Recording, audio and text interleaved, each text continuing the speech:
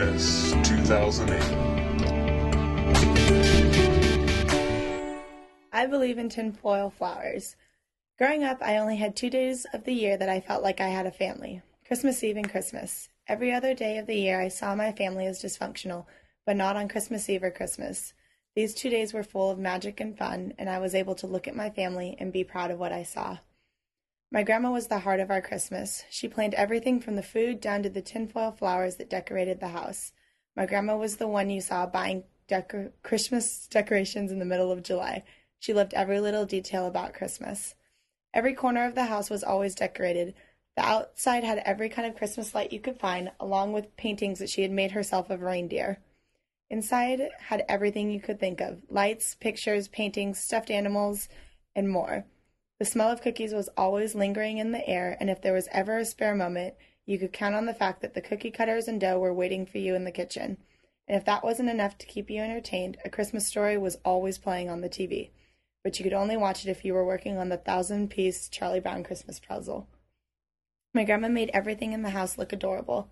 The only complaint we ever had were about her tinfoil flowers. She bought the biggest, fullest tree on the lot every year. It was beautiful and decorated with homemade decorations from everyone in the family. However, instead of lights, my grandma liked to put tinfoil flowers on the tree and shine lights on them to reflect the light. They were hideous, and the light never reflected the way Grandma wanted them to, but she would always say they would reflect better next year. Last year, my grandma developed 2 types of throat cancer. She had to go through intense surgery, chemotherapy, and radiation. By the time Christmas rolled around, she was too sick and was not able to stay awake for more than 2 hours.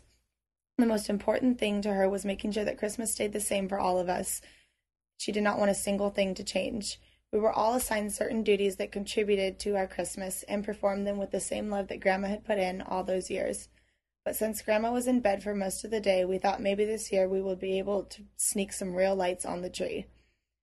As I was unpacking the tree box on Grandma's bed, I pulled out the flowers. As soon as she saw them, her eyes lit up, and I realized that it wasn't an option. I put the flowers on just like she had for all those years, and I tried every angle to shine the light on them, and finally found an angle that created a reflection I like.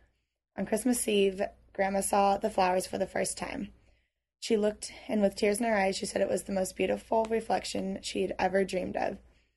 We all looked, and for the first time we realized the beauty and magic that Grandma had always seen in those tinfoil flowers. Tinfoil flowers aren't the prettiest, but I believe in them. I believe in trusting that even though things may seem ugly, that they can be beautiful in the right light. Life can seem ugly at times, but put in the right light, it can be beautiful.